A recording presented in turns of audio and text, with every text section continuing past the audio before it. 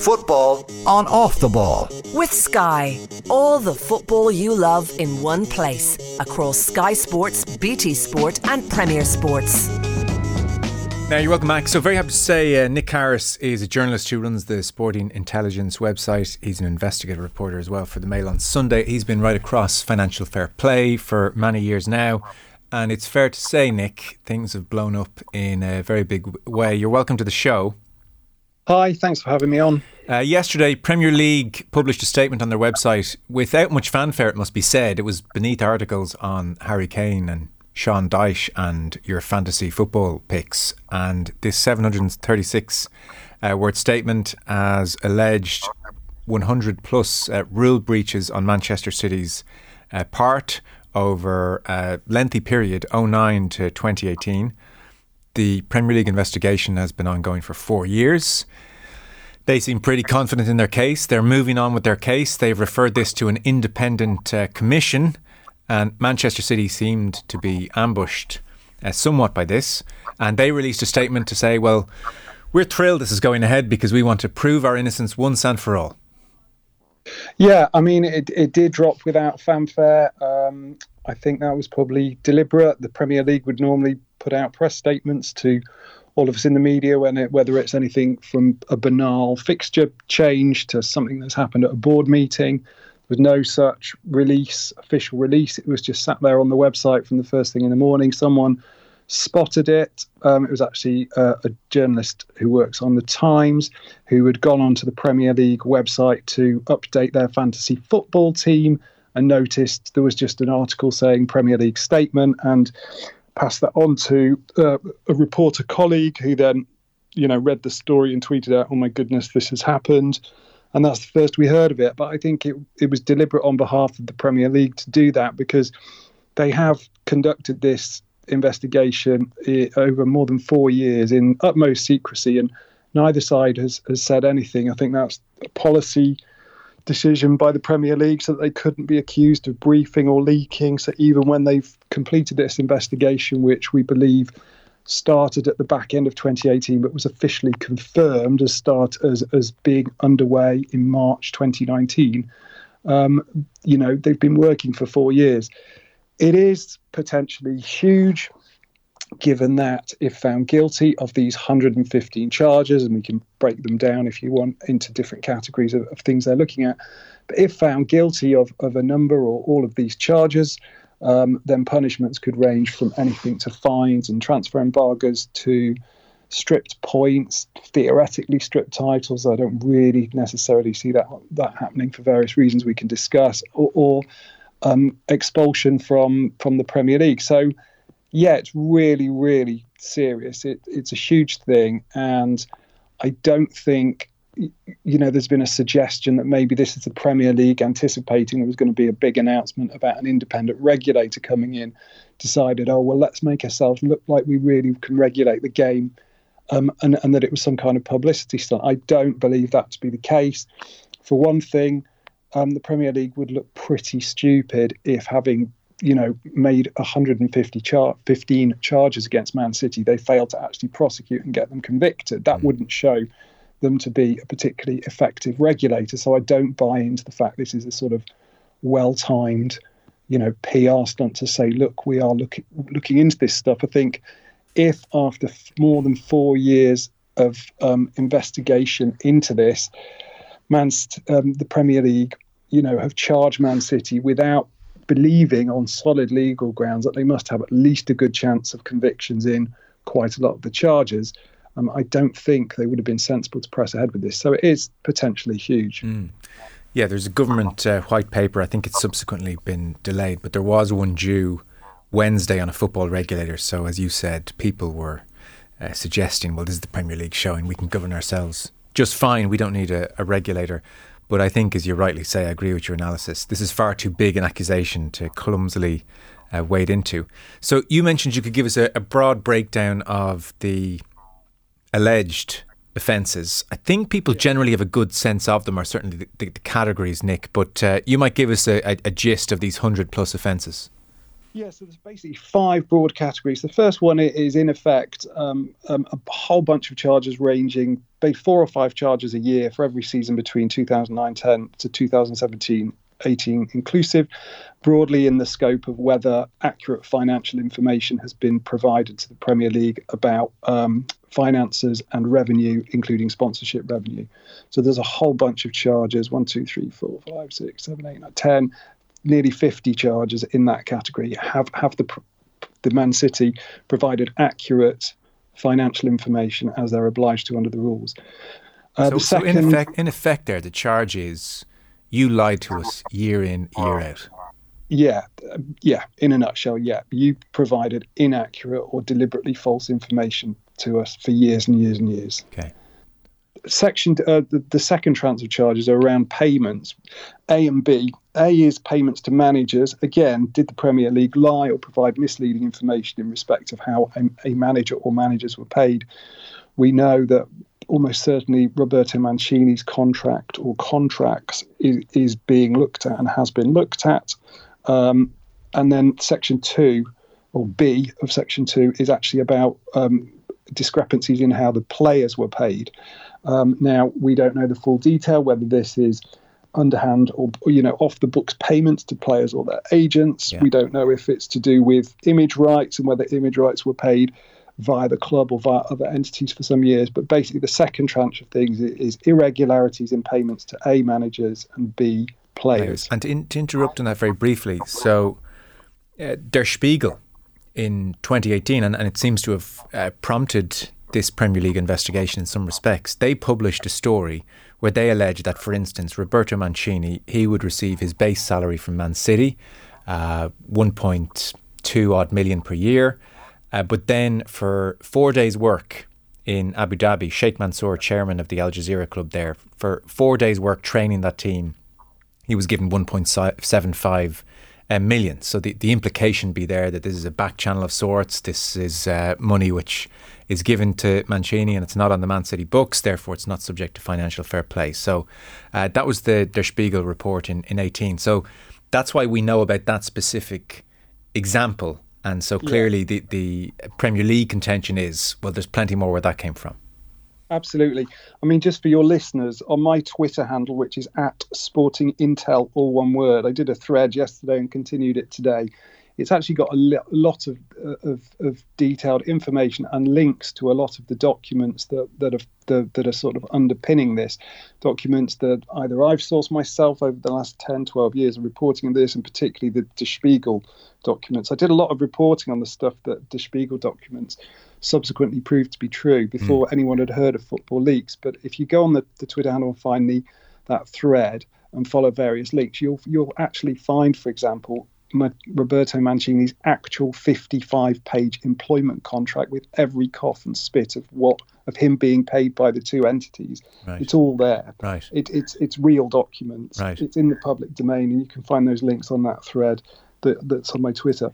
In terms of the player things, there's been some suggestions. There was a Der Spiegel story involving a particular player. I won't name him, although his name's in the public domain, whether his agent was paid. But also, I think quite possibly the irregular or alleged irregularities around payments to players were also to do with image rights, because Manchester City at one point during this period sort of sold themselves a load of intellectual property to in a very strange deal around an image rights company. And is it possible that Manchester City, as a football club, were not paying the players their image rights, but they were getting paid by a third-party entity to keep the wage bill down?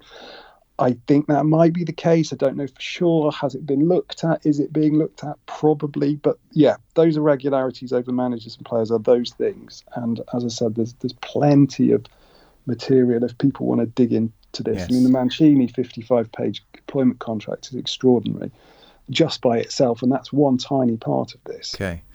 Any other charges to mention, or we move on?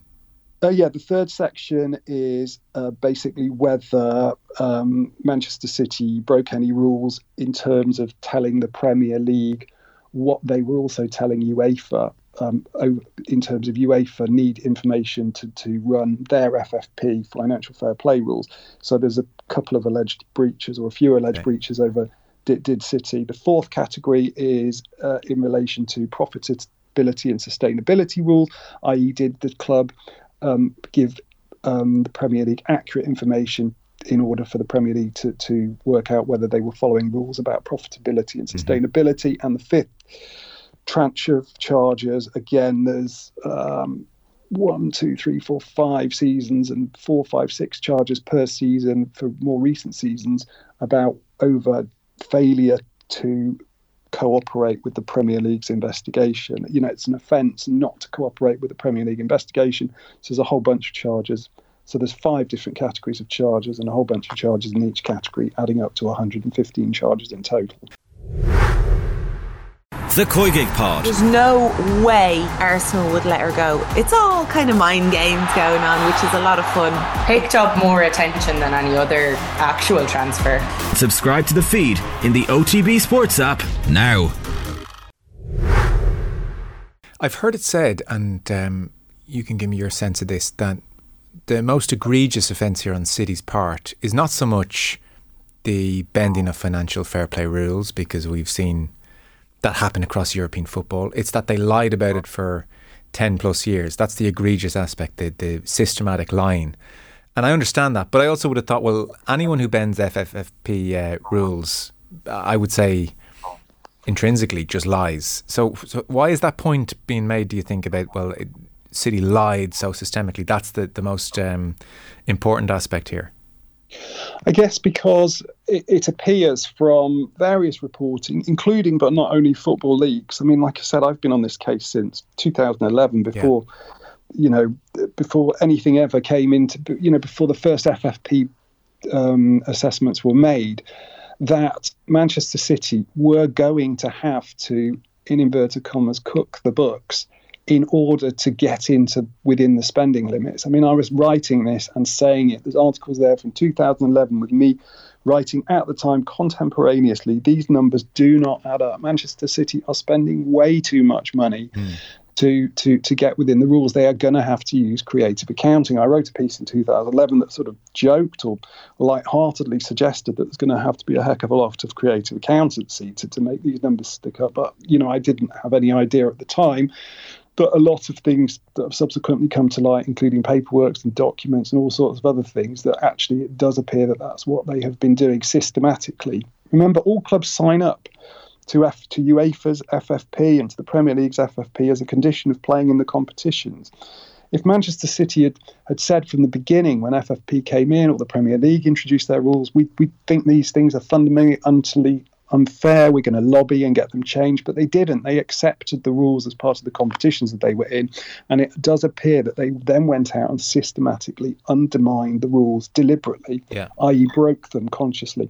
And I can use the word cheating without any legal threat, because let's not forget, Manchester City were found guilty of this and punished in 2014 by UEFA without appeal. They didn't appeal. In other words, they agreed that they'd been caught cheating the FFP rules in 2014.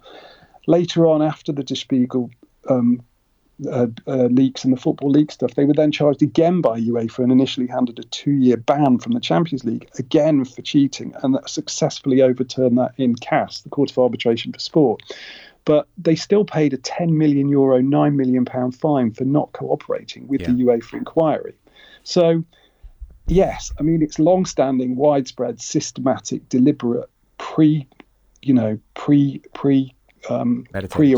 cheating, and that's the difference here. In a way that maybe, obviously, various clubs have been found guilty of FFP infringements. On the 2020 UEFA 2-year ban. Yeah. So the way people generally regard that is that was overturned in July of 2020 by CAS because UEFA had ignored the statute of limitations. There was a 5-year period and this fell outside the 5-year period. Therefore, Man City get off almost on a technicality. That does oversimplify things slightly in that there were also a bunch of allegations which the CAS panel cleared because they said that the charges were simply, quote, not established as far as the panel saw it. So they did actually get off on certain charges beyond just statute of limitations. How does this play out now in terms of burden of proof? In terms of that they did get off, like you said, they were cleared of some charges. They were obviously cleared on a technicality because a bunch of stuff was time barred. Yeah. They were also fined a massive amount of money, and 10 million euros is a not insignificant sum of money for non-cooperation. And I think that's probably a bit like the on-pitch equivalent would be taking a yellow card for the team.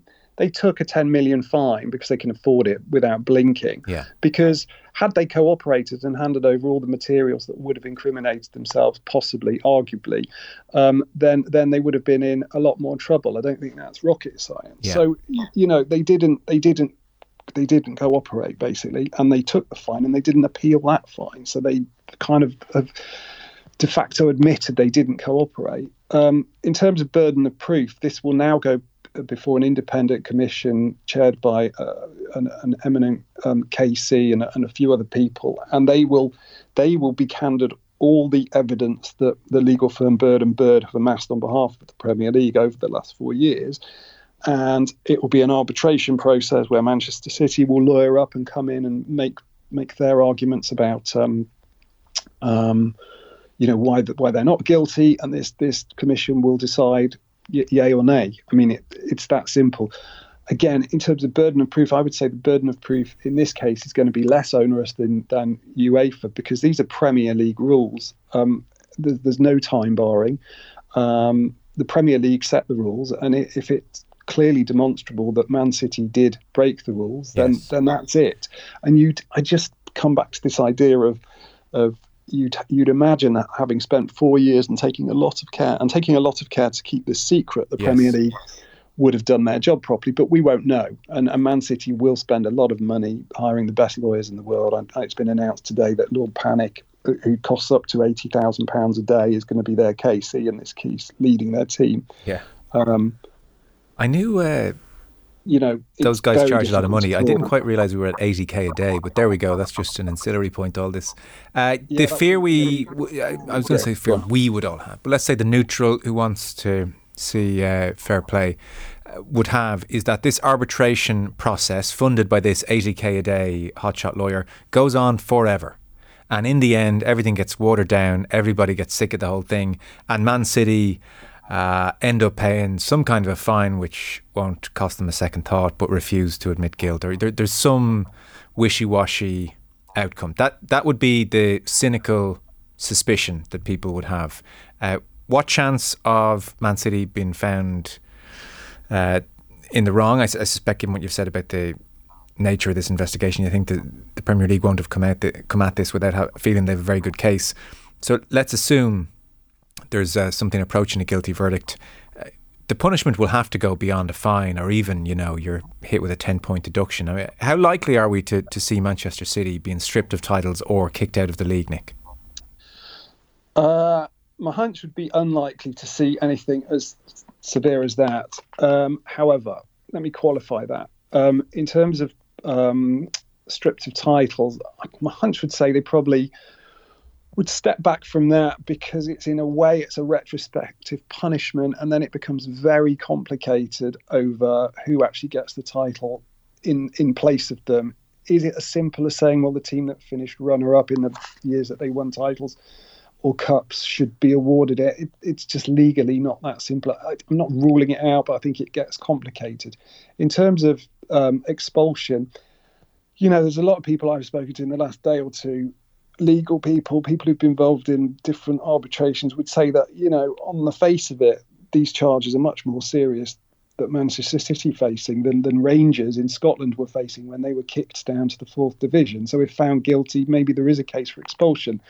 But again, it's a nuclear option. I'm not saying it won't happen, but I would have thought that if found guilty on a lot of or most of these charges, the punishment would be to punish them going forward. So that might be a number of years of no transfers. It might be limits on spending really tightly monitored. And more than that, it would be a points deduction in one or more seasons going forward. Now, again, we're speculating. It could be it could be relatively minor, but I think if they're found guilty of a lot of these charges, the Premier League are going to have to demonstrate, that they will not stand for this kind of egregious cheating. That's if found guilty, yes. Big if.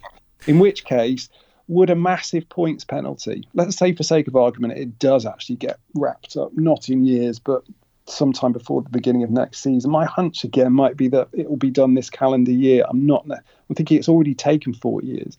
City have already stymied it for years through the courts and in other ways. So, the case is there now. The evidence is there. It's up to this committee to judge it and City to defend it. And yes, they'll try and pull it out. But let's assume that they've came back with a verdict before next season and they found guilty, big if, qualifier. But there maybe the punishment is a massive points penalty and they start next season on -50 or minus whatever, something that would actually put them in jeopardy of relegation. But then City being City, they could rack up 90 or 100 points and be comfortably safe next season. But that would be my hunch. But you can't tell in these situations. You have to think that, as again, I'm repeating myself, but if it's taken 4 years and the Premier League have done this, push the nuclear button, they must have a degree of confidence they're going to get this over the line. But I don't know. Fascinating. Nick, thank you so much. Appreciate it. Okay, thanks for having me on. No, thank you. Nick Harris there. Sporting Intelligence website is where you can find all of Nick's work. Our football show coverage brought to you by Sky. Watch every live Premier League game this season. Sky Sports, BT Sport, Premier Sports. Football on Off the Ball. With Sky, all the football you love in one place. Across Sky Sports, BT Sport and Premier Sports.